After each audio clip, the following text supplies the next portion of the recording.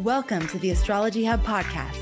I'm Amanda Poole-Walsh, founder of Astrology Hub and your host for our flagship show. We explore the many ways astrology can support you in your relationships, career, health, and personal growth. Thanks for tuning in. Hello, everybody. It's so great to be here with you live. If you're tuning into the recording, don't worry, you're not missing anything here today that won't be relevant for you later. But for those of you who are here live, it's great to be here with you. Today, we're going to be exploring one of those fundamental questions that often those of us who are immersed in astrology, we take it for granted. So where do the planets get their meaning? Why are the planets even important? Like, how did that even happen? And even exploring things like, why do some people consider the planets gods? And why have these like amazing, temples and things been created for the planets? And, or is that complete blasphemy? So we're going to be exploring lots of these topics with one of our favorite astrologers, historians, someone who just brings so much depth and richness to our study of astrology. And that is, of course, the wonderful and amazing Christopher Renstrom. And so again, if you're new to our channel, a warm welcome to you. You have just joined a vibrant worldwide astrological conversation that happens here every single week, lots of episodes every week. And to all of our dedicated subscribers who tune in regularly, who leave comments, who share your episodes with your friends and family, we are incredibly grateful for you. You help us get our work out to more and more people. So thank you for being such an amazing part of our community. All right. So Christopher. Yes. I'm getting to you in just a sec. He is also teaching a course that we are launching tomorrow. It's a 3-week course. You can consider it your foundational course in the planets.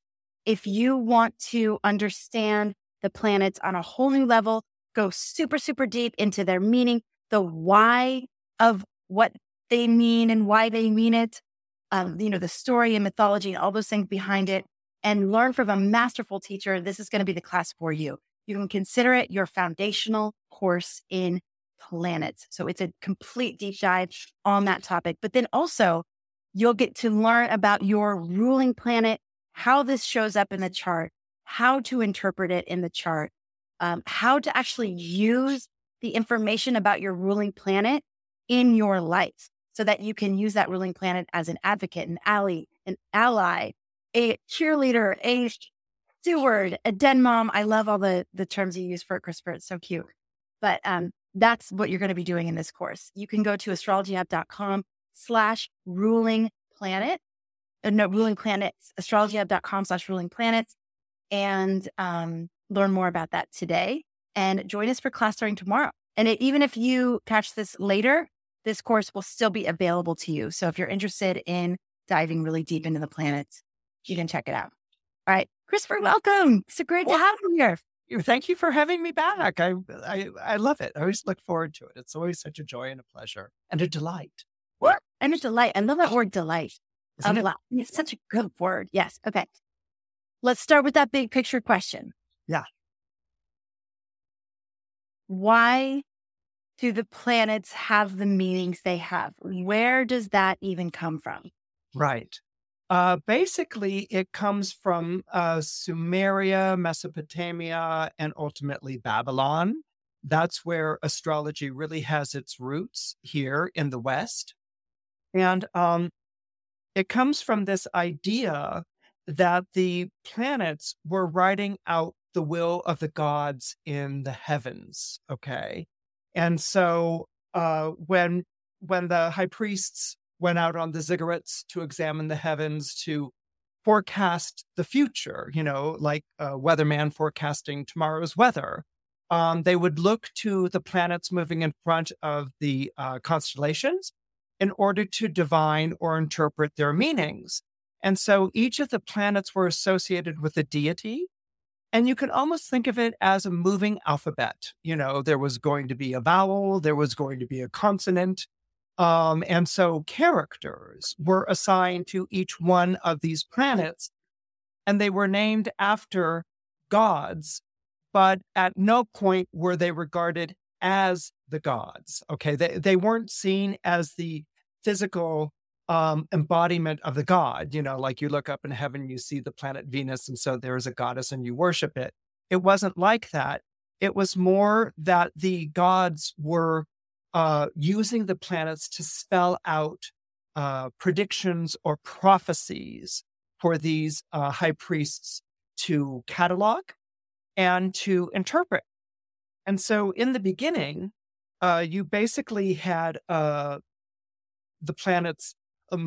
Let's go like this. The Babylonian version of Jupiter was Marduk, okay, who actually is the one who sets into motion. He's the one who arranges the stars into constellations. And he's also the one who sets the fixed stars and the organizing of the year and the 12 months according to the fixed stars. That's Marduk. And he was given the planet Jupiter that was associated with him. Then there was the moon, which was a god and not a goddess, Nana or Sin. And the moon was often interpreted, the Nana or Sin was said to be the god of fertility, and waters were also associated with cattle because of the horned moon in the crescent moon or in the waxing moon, and the way that it would sort of sit in the sky or on the horizon. So that was also the association with cattle, and you see that later on in Egyptian lore with the bowl and the moon being framed between its horns. Then there was Utu or Shamash, and he was the sun god. And because he was a sun god and was out in daylight, he could see everywhere. And so he was an all-seeing god because the sun saw everywhere on the earth when it was out in the day. And he was associated with being a divine judge and the protector of travelers. Then there was Ishtar. Her father was Nana or Sin, and Ishtar was the goddess of love, beauty, war, and fertility, and she was associated with Venus. Then there was the Saturn figure is interesting. It's Ninurta, and he was lord of the barley, associated with farming and healing, curing humans of sickness and releasing them from the power of demons, which is such a fascinating thing because, Saturn takes on a more demonic reputation or being associated to difficulties and travails. But here, what gets passed down through the generations in interpreting Saturn was his association with agriculture and with farming. And so he's Ninurta. Then there's Nabu, who is the patron. He's Mercury, and he was the patron god of literacy, the rational arts, scribes, and wisdom. And finally, there was Nergal, whom we know as Mars, who is the god of war, death, and disease. So these are kind of the the first versions, and it's how they appeared. These were the characters as they appeared in the skies and offered themselves to interpretation and divination. Okay, so here's my question. Yeah, you're saying the planets were regarded as almost like facilitators of God's will. So like, here's God. It's funny, of course, as a Capricorn, I'm thinking of like, here's God, the CEO. Right. Here's planets, all the directors or the vice presidents or whatever of the company. So the CEO or God is giving the big vision, and then the planets are helping to facilitate that will. Okay, here's my question, Christopher. Yeah. It sounds so like fanciful. It sounds so superstitious. It sounds so like, it just doesn't sound valid. It sounds like these like stories. Like, how are we to place validity in these ideas? Well, first of all, we have to remember we're looking at it from a 21st century lens. So it sounds fanciful or silly or something like that. But if you can imagine almost like a movable type, imagine like on your screen, words being typed out on a screen. That's basically how they were looking at the nighttime sky. The planets were changing their direction. And so they were typing out messages to be understood. Now we do it in terms of like a text. We look at a phone and we're like, oh, I don't work with vowels. I just do consonants because I'm texting and maybe I'm going to throw out an emoji. Okay. Now, take that idea and travel back to Mesopotamia, okay? Think of the way that we combine letters and words and emojis. Some people just text away in emojis, okay? This isn't so fanciful when you take that idea and you put it in the nighttime sky. So this is actually the universe communicating to them, okay? And just as with an alphabet, we need A for A and B for B and K for C and D for D. We need these words and we need to arrange them to make, we need these letters and we need to arrange them to make words and ultimately texts. The same exact thing was going on with the sky. They looked out on the sky and were seeing what was being communicated to them. And what was being communicated to them was their kingdom going to go to war? Was it going to fall? Was there going to be a plague? Were we going to have a lot of babies this year? Were we going into a famine? I mean, these were things that were of great importance to them. And so they looked to the heavens to get that information. Can you tell us the meaning of the word astrology, like broken down? Because as you're speaking, it's like, okay, so they were reading the sky and the stars and the movement of the planet as an actual alphabet, as a language that was speaking to them. And skilled astrologers are doing that today. I mean, that is basically what the craft of astrology is. Well, yeah. And this is its origin. It starts in Sumer, really becomes collected in Babylon, which is modern day Iraq, by the way. Astrology is the study of the stars, the knowledge of the stars. And when you think in terms of nature, you've got like a city and you've got walls, they're a big deal, and you've got cattle and maybe you're working on gardens and things like that. I'm doing, I don't know, like a sort of invocation of Babylon type of thing. And you have your good days and your bad days and your dust storms. And, it's a great crop this year. And next year, maybe it sucks. When you look up into the heavens, you saw consistency. The sun rose and it set. The moon went through its phases. Mars might appear next to Jupiter and then past Jupiter. Well, what does that mean? I mean, this is before television. This is before social media. Okay. You're looking at the sky a lot at night, okay, because you don't have like Netflix to stream during the day. Okay, so you're looking at this. And so this relationship to the nighttime sky, which was not random. Okay, these planets appeared like clockwork. And remember, this is before clocks. Okay, these planets appeared and they would descend and over the horizon. Maybe we might not see them for a while and then they would reascend again. And so over a period of time, as their movements were noted and ideas of what they were trying to communicate was noted, it was collected in libraries. We still have cuneiform tablets where they're written. This is actually where astronomy comes from, because these high priests in Babylon were the ones who really measured the orbit of Venus through its heliacal rising, or of Mercury, and it goes on to Mars and Jupiter and Saturn. Okay, it all starts here. So this becomes like their Bible. This becomes their book of knowledge. This becomes their resource text where they could go back and say, oh, we're looking at a Jupiter Venus conjunction tonight. Last time we had one was, I don't know, too cuneiform, was X amount of years ago, that they could go and look at that and they would have a record of when that conjunction had taken place before and what had happened. And so they would sort of say, maybe we can expect the same thing to happen this time around.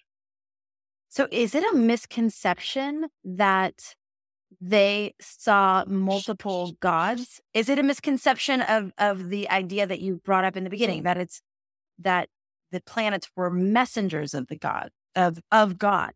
They weren't gods necessarily themselves. Or is it both? The planets were not the gods themselves, but there were gods. Okay. You had On. I'm talking about Babylon, Mesopotamia. You had On, who was the god of the sky. I mean, there's a fabulous myth in which On and Ki Honest Sky and Ki are making love to each other, and they are interrupted by, and they give birth to Enlil, who's the god of the atmosphere, who separates Earth from space, and they're interrupted by him. So On takes the sky and moves up to the heavens, and Ki is taken by Enlil down into Earth, where they create the underworld, the ocean, and the earth, and they sort of set it apart from the sky. Now, anyone who's heard us talk before about Uranus and Gaia, okay, that's centuries later, we've got Greece, Uranus and Gaia will recognize immediately the marriage of heaven and earth and its separation and the beginning of mortality. But this is centuries before that's going to show up. And so this is actually how astrology is transmitted. Astrology was transmitted first through the planets, the lore of the planets, okay, and then their placements. And then it's passed down, not being called astrology, but these myths, these ideas are passed down, and then they're picked up by other religions in the Middle Eastern region that then goes out to Greece and to Persia. How has understanding the history and the mythology impacted your practice of astrology? Like, how do you feel that makes you a better astrologer? It's, how would a Bible impact the speech of a priest? It's the source text, because these stories, the descent of Inanna down into the realm of Ereshkigal, down into the realm of the underworld, these have been passed down through the generations. And so these attributes, these associations with the planets, like if a Babylonian said, okay, that's Venus, or that's the planet that we would call Venus. Well, that's Ishtar, and she's associated to love and fertility, and she's an evening star tonight, so that's a good sign. Oh no, Ishtar, she has risen as a morning star. That's a sign of war. That's not a good sign. That discord. Okay, so there were these associations with the planet that then were associated to the deity. The deity spoke through the planet to the people below, and this was carried down through the story of Inanna, the character of Nabu, watch out for Nergal. I mean, that was always carried down, and then as different mythologies and religions interacted with astrology, they were essentially repackaged, not really reinterpreted, but repackaged by every civilization that found it. And so it's really about a transmitting. You have to almost think of this information as being layered. You know how in Rome they can be like, oh, we were building a hotel, Cafe de Lucca or something like that. And we were, digging down around or whatever, and we found, oh my goodness, a Roman mosaic.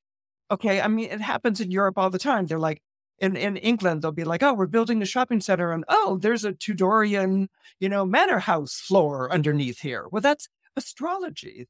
The lore of the planets has been built over the centuries. It still is coming from a source, but it was refashioned or repackaged or seen in a different way for every civilization that discovered it and every civilization that played with it. It's so funny. I was in the car with my daughters driving them to school, and they were talking about their favorite subjects. And they said, both of them were just like, no, I don't like history. It's just boring. But I do like Greek mythology. Greek mythology is cool. Both of them were liking the stories of the mythology, but history of different countries and whatever they just thought was boring.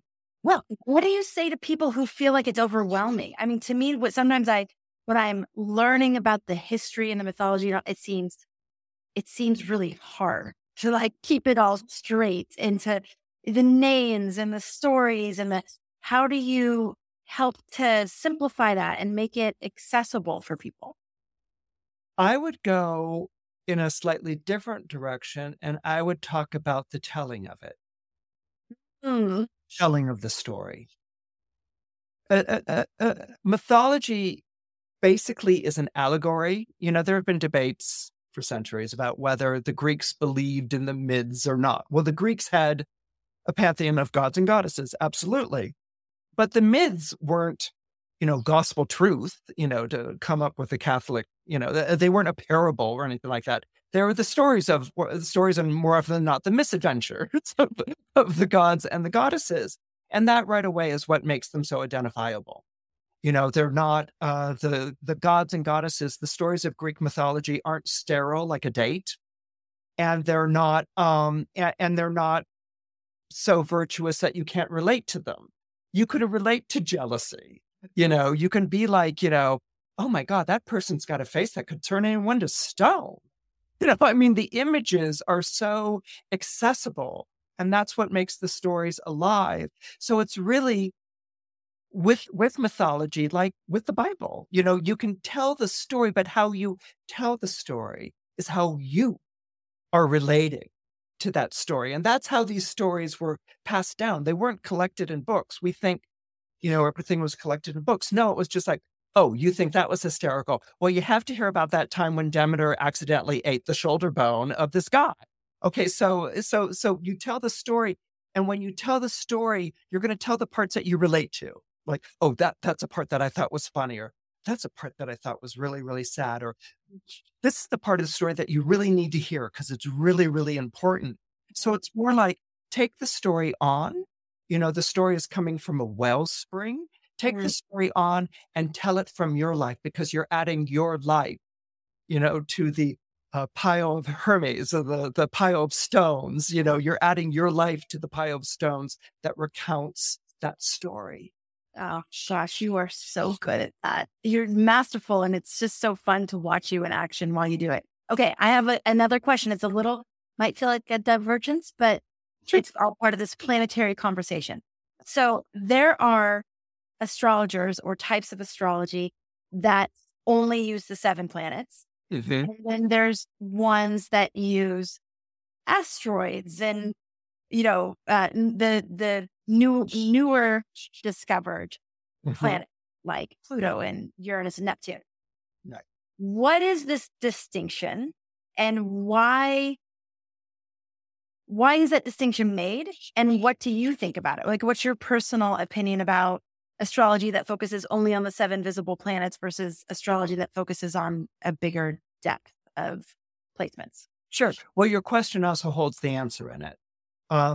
There were the 7 visible planets, and so they were the set cast of characters. If you watch a favorite TV show, you're looking forward to your set cast of characters. Or if you're listening to a myth, it's like, okay, when does Zeus show up, and what's Venus up to, and is Mars going to be the spoiler, type of thing. You've got this set of characters. When the modern planets were discovered, and they were called the modern planets, it's Uranus, Neptune, and Pluto.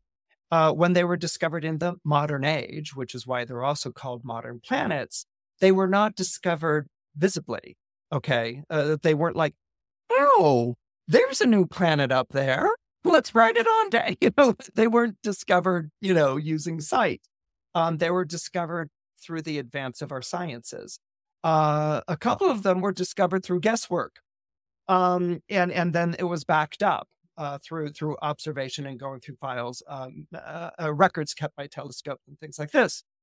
The first modern planet, of course, was Uranus. And so Uranus, we know, is the planet of revolution and change. Well, it upset the order of the original 7 planets, just as at the time of its discovery, which is in 1781, that's right at the midpoint between the American War for Independence and the French Revolution. It's the height of the Enlightenment. And so that's a time that was associated to revelation and revolution, which are the 2 ideas that are associated to Uranus. Okay, now for some more traditional astrologers, they're like, I'm just sticking with the original 7. Star Wars is Luke, Princess Leia, Obi-Wan Kenobi, Han Solo, and Darth Vader. I'm not interested in Siths or so-and-so or Mandalorian. Star Wars is just the basic cast. Okay, so that's that. Okay. And then, as the Star Wars franchise continued, there's Yoda, there's Mandalorian. Well, Yoda is in the first group, but there's Mandalorian, and there's other characters who come up, and they're kind of like the moderns. Okay. So for traditionalists, it's like, oh, modern planets come nowhere near my pantheon. And the moderns are like, let's rock and roll and let's like add some stories to, this pantheon and things like that. And so they took on characters that were actually kind of hard to interpret. Astrologers were then faced with a creative project, which is how do you interpret a planet that doesn't have 2,300 years of cuneiform, tablets to stand behind it? How do you interpret it? Uranus, for instance, it was discovered in 1781. Uranus doesn't really enter the astrological pantheon as a character. Like I was talking about the Mesopotamians with the character, planets are each associated with a character. Uranus doesn't really enter the astrological pantheon as a character for 100 years. All right. So there was a good 100 years of what do we do with Uranus? Okay. Neptune has been applied much faster. It's discovered in 1846. And then Pluto's the baby. Pluto's 1930. It's not even 100 years old yet. So the creative problem that beset astrologers is, what do I turn to begin interpreting this planet? Do I turn to mythology? Do I turn to archetype? Because Uranus is a character in mythology, as is Neptune and Pluto. Do I look at the time that it was discovered? And does that inform me as to the character of the planet? What was going on when Uranus was discovered? As I just said, it's the midpoint between the American War for Independence and the French Revolution. It's an extraordinarily volatile time.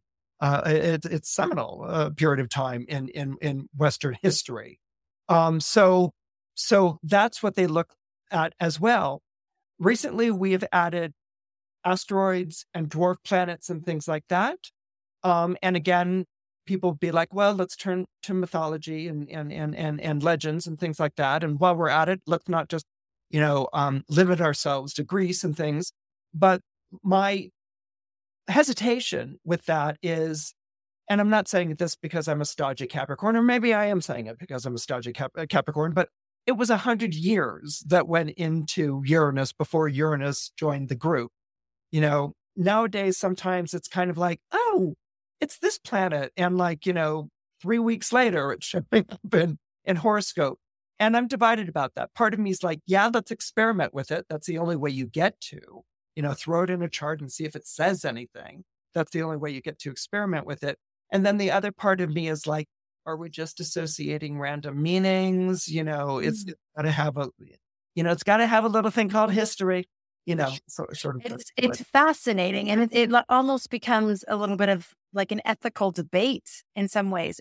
One question I have is, first of all, theoretically, we may be able to understand the meanings faster because of technology, because we have huge databases of charts and we can actually run correlations and do statistical analysis that wasn't available before. So that's one possibility. I'm not convinced that every single one of these newer things that we're interpreting has rigorous research applied to it at this point. Right. But that's one possibility.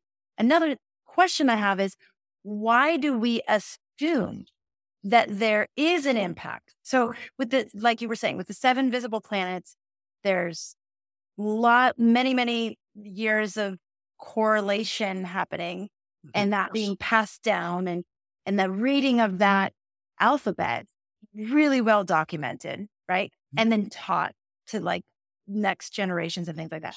Right. Why, when Uranus, Neptune, and Pluto, when they were discovered, why did we assume that they have any meaning or any sort of impact on life on Earth? Which would be the answer of the traditional astrologers.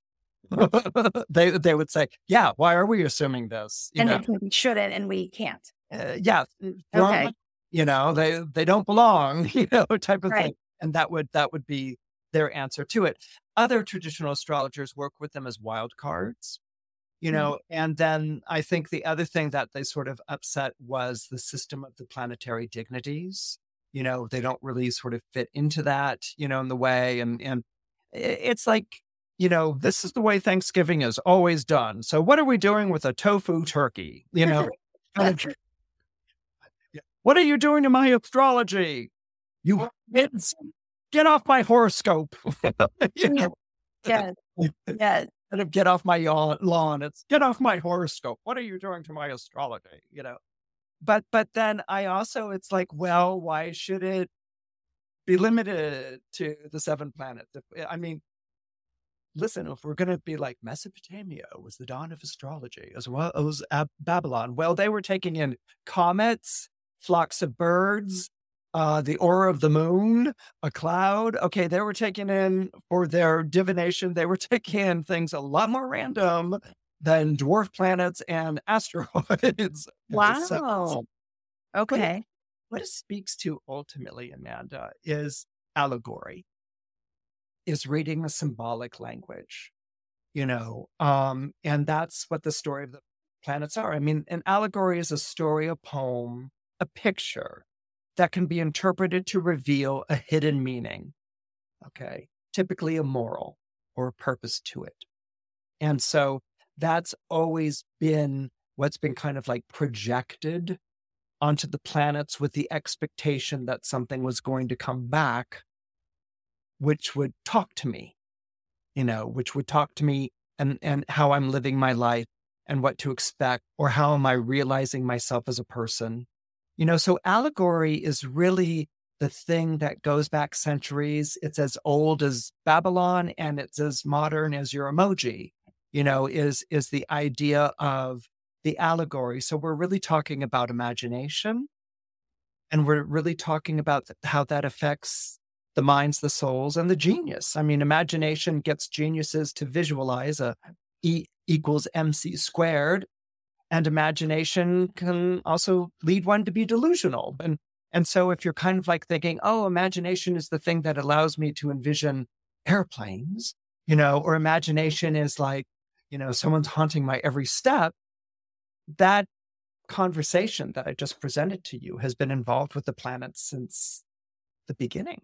It's actually been involved with God since the beginning. How do I know this is a real sacred message versus, some wannabe burning bush? I had coffee with a friend yesterday. She made me Turkish coffee, and she does it the traditional way. And she was talking about how, if you drink it correctly, then the grinds are left, and they would actually do divination based on how the coffee grinds were placed in the bottom of your cup.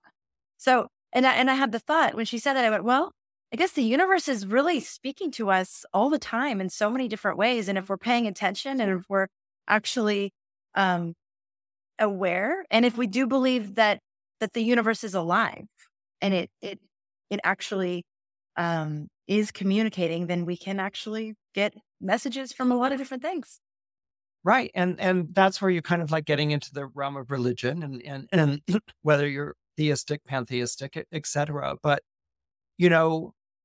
the beauty of the Greek myths and really their appeal is that they're talking about living in a living universe.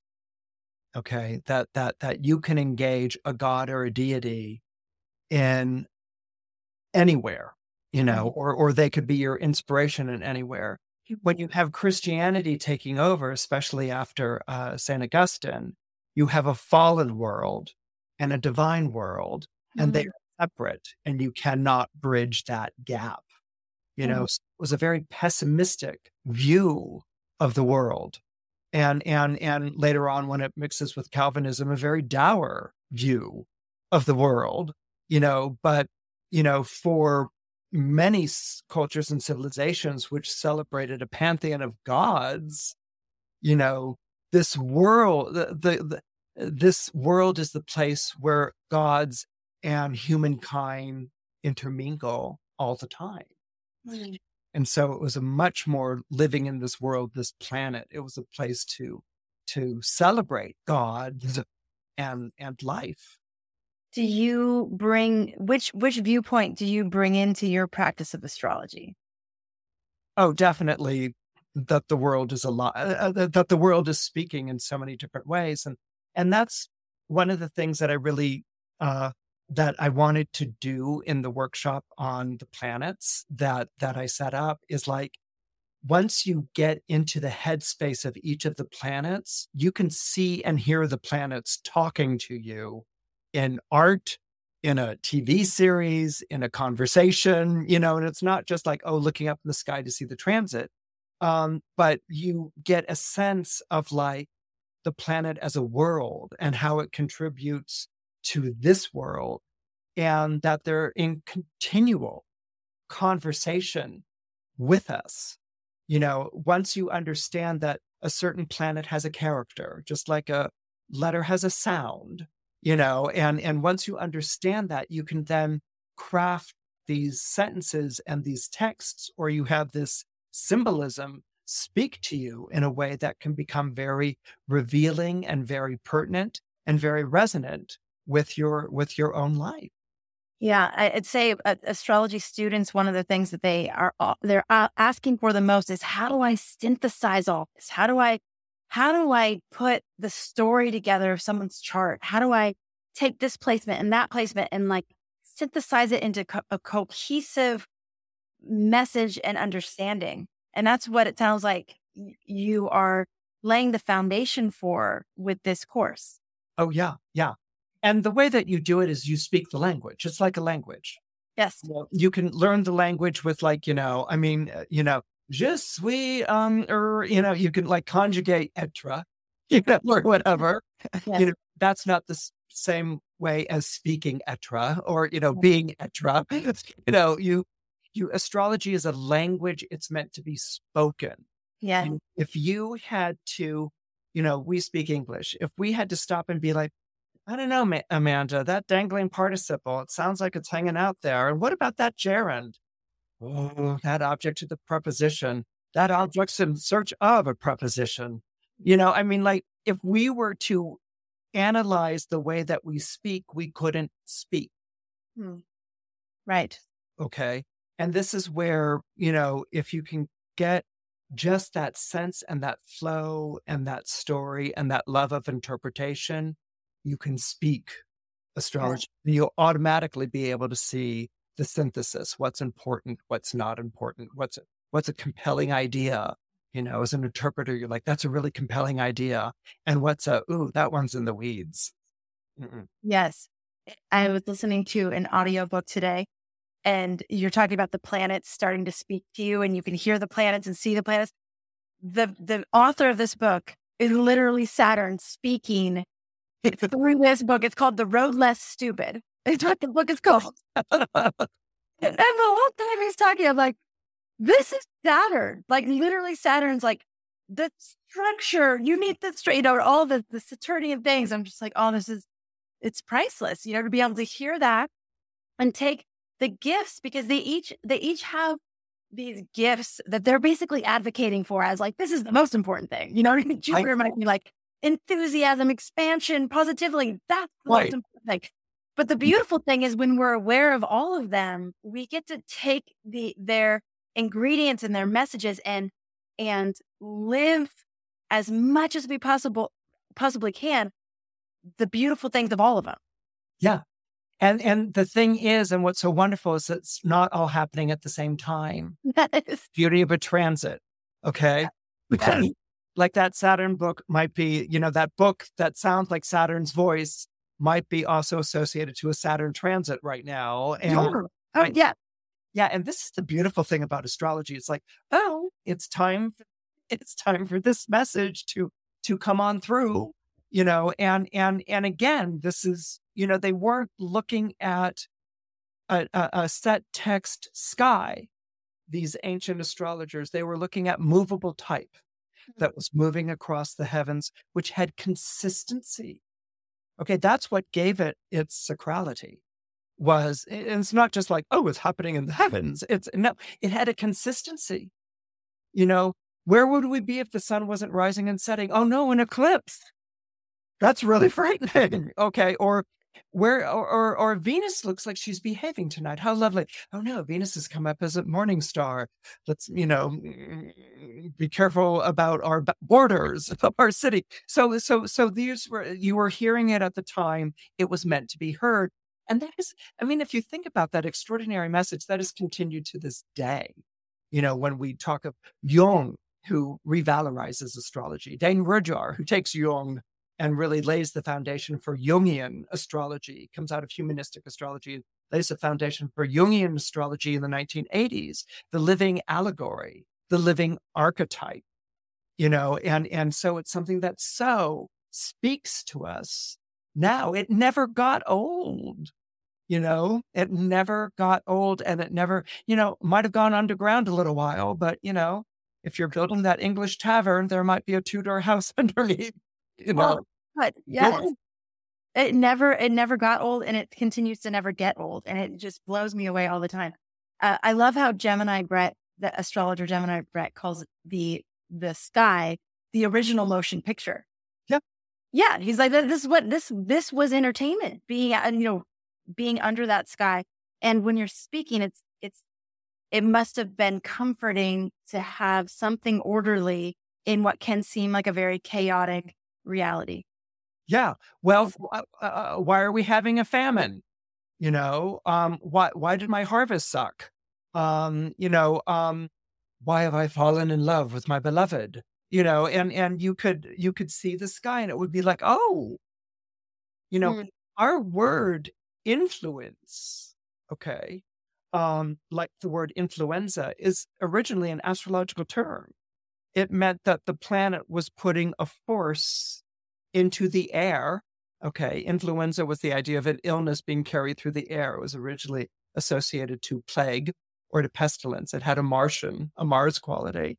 But the planets had influences they would put into the air, an influence, that we would experience on Earth, just like we'd experience a rainstorm or a very, very hot day. Mm-hmm. So it's not really so wild and crazy, but the planets did it in a routine. Did it in a set consistency. Like Jupiter never said, like, I'm leaving this ecliptic. I'll see you guys on the other side of, Ursa Major or something like that. No, Jupiter followed, as did Saturn, as did Mars, and that's something that I think we take for granted a lot, is that, Brett's right. It's the original motion picture, but it was also the original reliable source. Mm. Mm.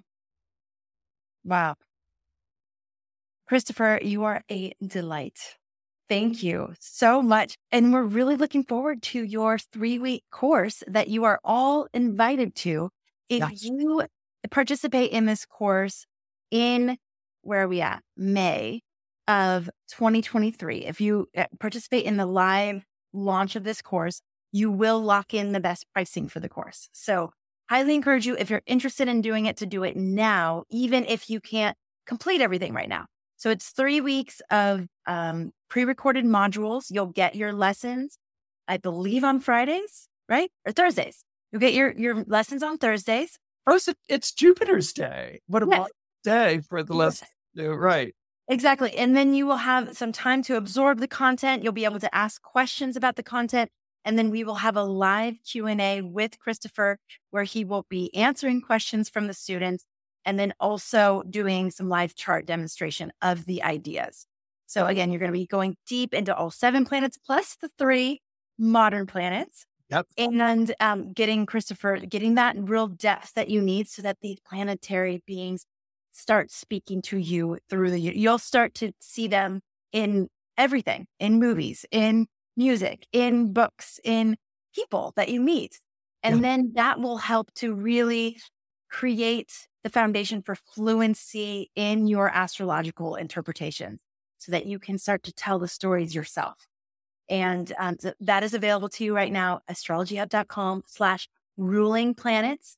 Again, that's astrologyhub.com/ruling planets, because there is an element of the course where you will also be learning about your ruling planet in your chart, both the planet and the sign that it's in, and what that means about how to interpret your chart and how to look at the charts of your loved ones. Or if you do, want to work with clients at some point, you'll be able to use that as a foundation for that as well. Anything else you want to add to this, Christopher? Well, I love teaching this with literature, with art, with comic book strips. movie references, because it gets the image into you, you know. And so I'm pretty confident in saying you're never going to confuse the planets again. You will. You'll know who each one, you know, you will not confuse Hamlet with Horatio, you know, or Romeo with Juliet. You'll be very clear on who they are. And it will stay with you because the images are just so, and that's why I'm so grateful, Amanda, that you allowed us to pre-record it, so it could really exist as an evergreen source. Yes, people can go back to and just, you know, reflect and absorb again. You know, I'm thank you so much for doing that. Our pleasure. One of the biggest feedback we got from the Cosmic Calendar, the other course that we did with you, was they loved the art. They loved the visual. It brought the class to life on a whole nother level. And we pour so much energy into it. You pour so much energy into it because it really does. It stays with you in a very different way when you have that visual representation and then combined with your storytelling. It's kind of, it's the perfect combo. I have to say, it's amazing. So for those of you who want to check it out, again, this is going to be a time for you to lock in the best pricing that you'll see on this course. And you can join us now. You'll have access to the course for as long as Astrology Hub lives, which is hopefully forever. And yes. Until from now, when they're going through the cuneiform tablets. Yes. This will be our version of creating the cuneiform tablet. Go check it out, astrologyhub.com/ruling planets. And like we said, the first module is released tomorrow. So you would be able to dive into class as soon as you are ready. Thanks to all of you who are here for the live broadcast of this. If you want to be notified when we go live at other time, make sure that you hit that subscribe button and the notification bell. And also make sure you're on our mailing list, astrologyhub.com/insider, astrologyhub.com/insider. And that'll make sure that you know the different things that are happening here at Astrology Hub, and you can hop on and catch broadcasts like this live. And just thank you so much for making astrology a part of your life. We love that we get to have these conversations with you, for you, inspired by you here every single week. And Christopher, you're the best. Thank you. Thank you, my dear. Thank you. All right. Take care, everybody. We will catch you on the next episode. This podcast is presented by Astrology Hub.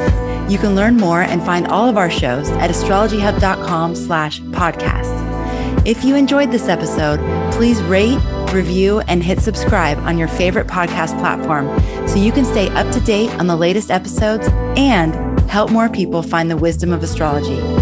Thank you for taking the time to do this now. Thank you for being a part of our community and for making astrology a part of your life.